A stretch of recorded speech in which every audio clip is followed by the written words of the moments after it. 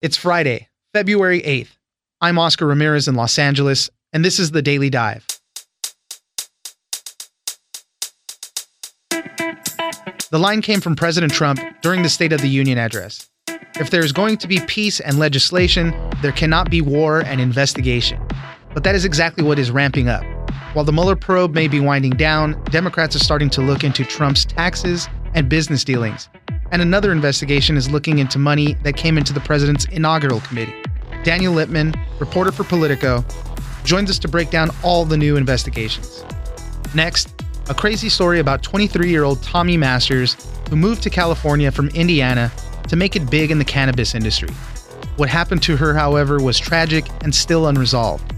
She met a hacker who introduced her to the dark world of digital manipulation and fear, and it all led to her death. She was found floating in a river in the Philippines.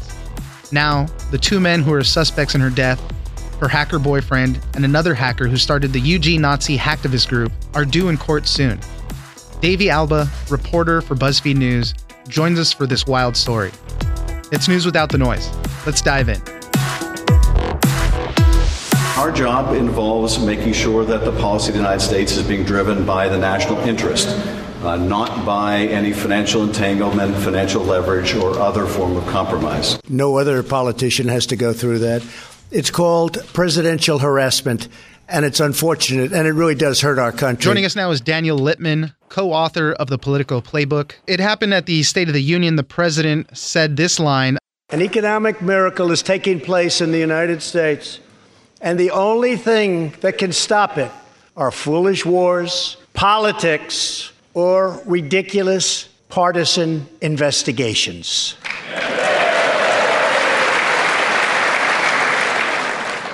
If there is going to be peace and legislation, there cannot be war and investigation. It just doesn't work that way. And things have heated up on the investigation side. Obviously, we have the Mueller probe going on, which a lot of people think is winding down. But then there's two other things going on. There's an investigation into the president's inauguration committee. They're taking a deep look into the money there. And then the Democrats are also starting to focus on the president's tax returns and money that has been coming in and out of his businesses. The big thing is, even if the president gets a pass on Mueller's probe, he's going to be facing prolonged exposure from these new investigations that could last for months. So just constant investigations. Let's start with the Democrats' new investigation into his money. What do we know about that? Democrats are trying to get a hold of Trump's tax returns to see where exactly has Trump been getting all this money, because he is not that cash rich and not that liquid. And so he may have lots of loans out, but a lot of banks in New York have refused to lend to the Trump organization for many years because he would default, and he declared bankruptcy a number of times. And so he went to Deutsche Bank, which turned him down for a loan during the campaign. And also he may have used Russian banks. And so Democrats want to get to the bottom of all this. That's pretty curious, because the chairman of the House Intelligence Committee, Adam Schiff, resurrected their version of the Russia probe, basically. But he said it was expanded. They wanted to look at all the money, all the stuff that was flowing through. And the Washington Post back in May had revealed that the president's company spent more than $400 million in cash on new properties. 14 transactions that were paid for in full without borrowing money from banks, just as you were saying. People are curious, where does all this money come from? What's going on with that? Where he got that money from, and then if there's any influence there. That's a big question of Democrats, is whether Trump's foreign policy especially has been influenced by foreign actors who he's in debt to or who gave him cash. It's pretty remarkable when you're talking about the President of the United States, and whether he had gotten lots of money from foreign people who did not disclose it in filings. A lot of people would pay cash for Trump properties in terms of condos in New York and Florida and all around the world. And so that's a big concern that Democrats are, saying. They're saying that they were elected to find this out in part, and they have subpoena power now to try to make that happen. The other big investigation comes from the U.S. Attorney's Office for the Southern District of New York. They're looking into the inaugural committee, again, for money. The inaugural committee raised $106 $0.7 million, which was double the previous record set by President Obama for 2009. And there's tons of questions on where that money came from and if there's any influence there. Again, they are looking at possible crimes of conspiracy against the U.S., mail fraud, wire fraud, money laundering, violations of laws prohibiting contributions by foreign nations and contributions there. Basically, they were thinking maybe people were paying vendors directly, who knows, in exchange for gifts or in exchange for favors later. So that's one of the other big investigations into money surrounding the president. That's a huge topic. People close to Trump, they say that the Southern District of New York, that their investigations are more serious than the one that he faces from Mueller's side, because SDNY is really focusing on the Trump organization and any fraud or crimes that were committed. And, with this new look at the inauguration, the inauguration was kind of a crazy time in Washington, and everyone was trying to influence the new president, and they were under orders to try to meet with as many people and influence Jared and Michael Flynn and all of the top people around Trump.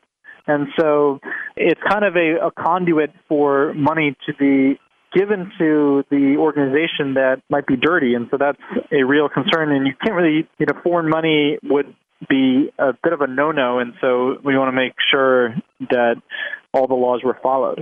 Yeah, I mean, this one's going to be pretty crazy. The person who figures prominently into this is Rick Gates, who's been, indicted under Mueller, but he was heavily involved in the fundraising and planning work with the inaugural committee. So he's already in trouble for some other stuff. He's going to be a figure in this one. I mean, it's going to be crazy to see how these investigations develop. For his part, the president has continued to say this is all a witch hunt, saying that the Democrats and their committees are going nuts. He's mad that Adam Schiff has hired people from the National Security Council who are familiar with trying to track down money and where it comes from. So the president is feeling the pressure right now. Yeah, and, he lashed out at Democrats and the investigations today, I think, on Twitter, and so he's really on edge. But he also feels like, the border wall, that's his other pet peeve, and so, he has to divide up his Twitter time, I guess, between the two. Yeah, it's an amazing time right now. Daniel Lippman, co-author of the Politico Playbook, thank you very much for joining us. Thanks for having me. Is your New Year's resolution to get a new job? Then it's time to get to know Express Employment Professionals. Your local Express office is your connection to a new job. You can even complete your application over the phone. Express prepares job seekers for interviews and has relationships with businesses to find you a job. Job seekers never pay any fees at Express, and each year, more than 500,000 people find work through Express. Find a location near you at expresspros.com or download the Express Jobs app. One Express associate, Ian, said, "I began my job search online while finishing my undergrad degree.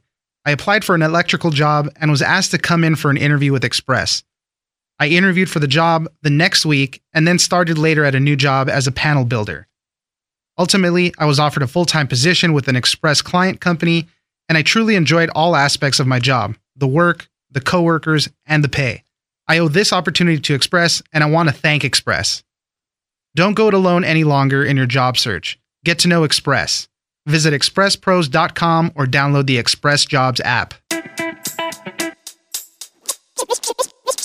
There was a robbery. He was essentially held up. His stuff was rifled through, and they were both really scared by that incident. They didn't really know who it was, but suspected that it was someone who had seen the thousands of dollars in his Bitcoin wallet. And Tomi ended up going to someone she knew connected to the dispensary who supposedly had criminal connections and asked for a gun that didn't have any serial number. Joining us now is Davey Alba, senior technology reporter for BuzzFeed News. We got a really interesting story about Bitcoin, Snapchat, drugs, and death. It's the story of Tomi Masters. She was a 23-year-old from Indiana.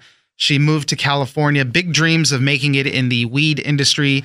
And she met a hacker who, really fed her so many lies and kind of introduced her into this weird dark world that he was operating in. One thing led to another, and she ended up floating in a river in the Philippines. It's a long story. We'll kind of describe who the main players are. It would be Tomi Masters. It would be her boyfriend, TJ Woody, and then this other hacker named Mir Islam, who seemed to be the puppeteer for Woody all along. Let's start with the characters. Talk to us about Tomi Masters. Tomi Masters had grown up in Indiana and had moved to California to try to strike it big in the cannabis industry. And a lot of people want to be around weed when they work in dispensaries, things like that. But she actually was pretty ambitious. She wanted to help people. It had helped her. Pot had helped her gain weight, had helped her with anxiety. And so she wanted to do the same for other people. And she would spend a lot of time talking to her customers, trying to get a sense of what exactly they were trying to address. And that was her inspiration for being in this business. Yeah, by all accounts, she was ambitious and really wanted to succeed in the industry. And even in the dispensary where she was working, she made friends with the other people there, the owner, and they all became very good friends and really cared for her. She was very close with her boss, who is one of our sources, and gave us the account of how she met TJ Woody. He was as close to her as almost like family. She had dated his younger brother, and they had moved in together, but it didn't work out. This is Sean Masters, by the way, who was her boss at this dispensary in California. And after they broke up, because she had chosen to stay in California and keep pursuing her career, and she loved her life there, she ended up Snapchatting with someone who claimed to be her favorite artist.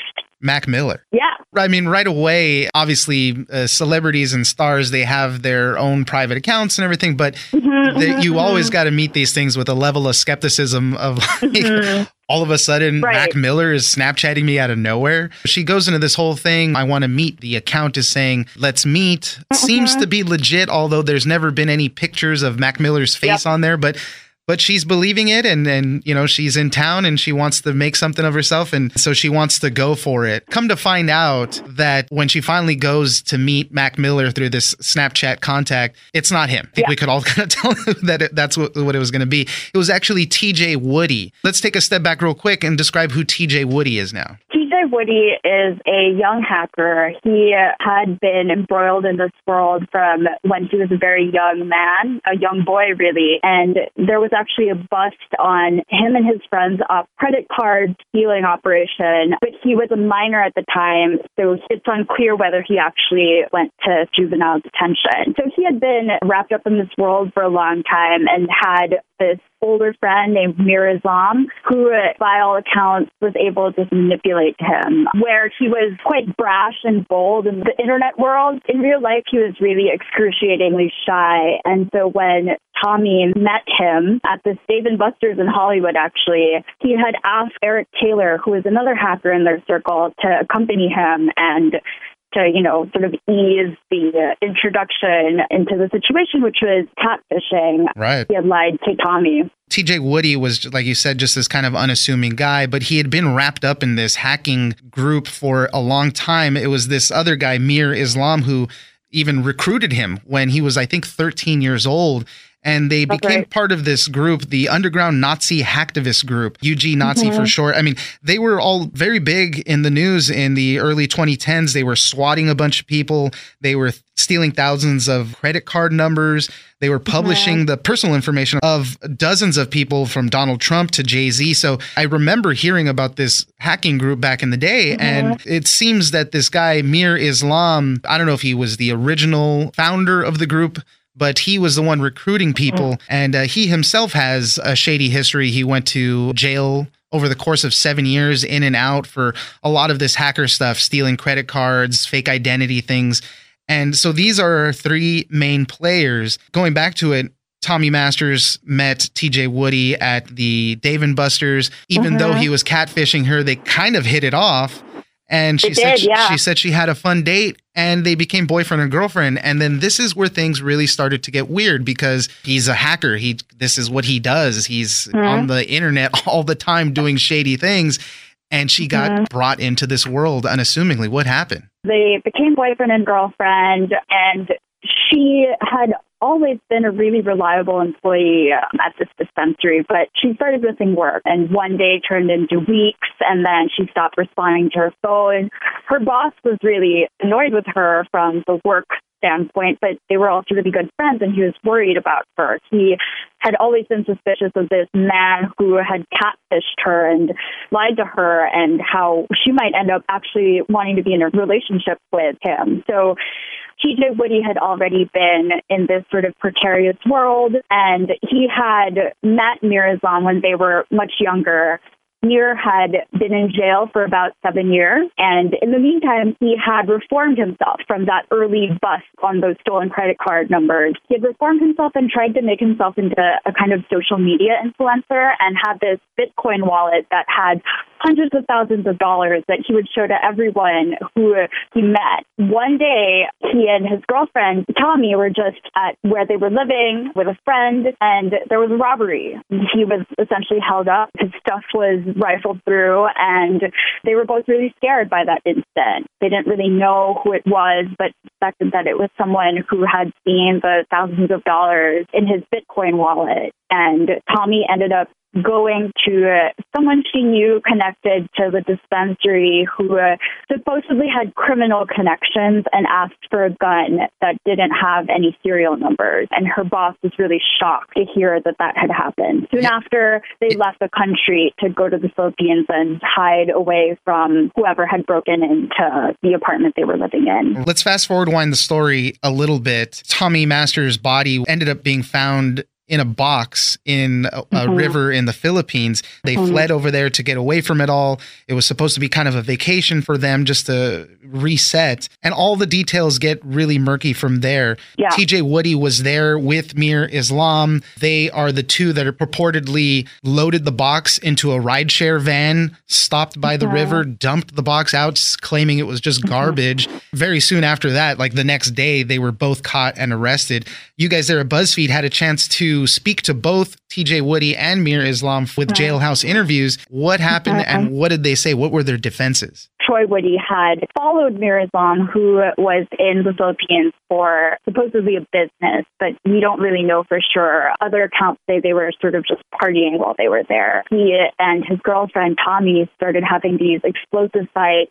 She ended up killed, and as you said, her body was put into a box and dumped in the Pasig River in the Philippines. We were able to catch up with TJ and Mir at the Mandaluyong City Jail, and both of them had stories that were really preposterous and pointed the finger at each other. Woody said that he was at the mall when his girlfriend had been killed, but it wasn't clear how he knew that she had been killed, and he said he didn't know what he was loading into the rideshare car.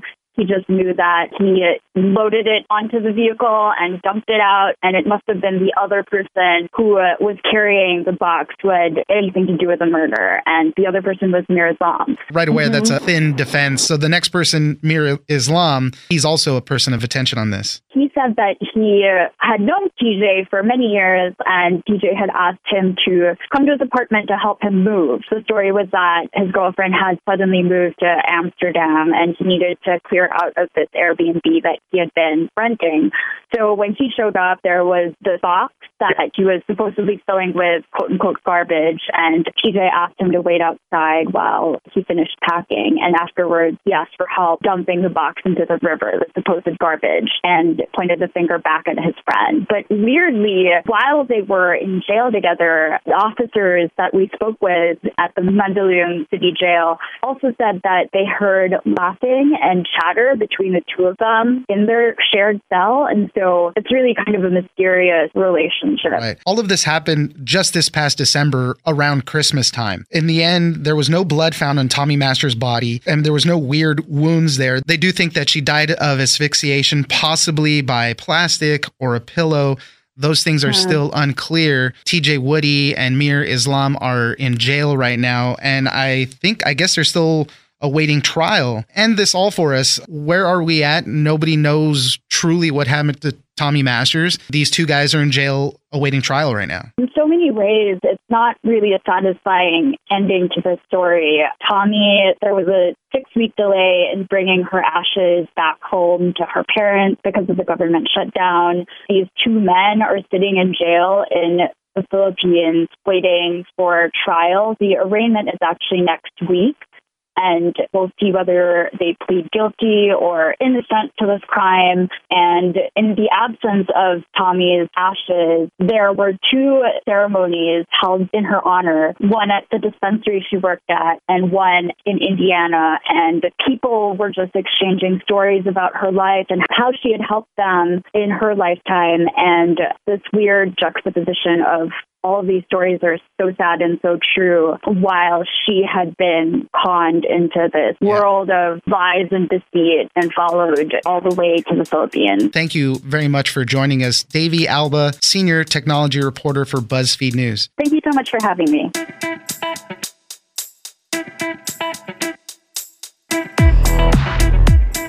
That's it for today. Join us on social media at Daily Dive Pod on Twitter and Daily Dive Podcast on Facebook. Leave us a comment, give us a rating, and tell us the stories that you're interested in. Follow us on iHeartRadio or subscribe wherever you get your podcasts. The Daily Dive is produced by Miranda Moreno and engineered by Tony Sorrentino. I'm Oscar Ramirez, and this was your Daily Dive.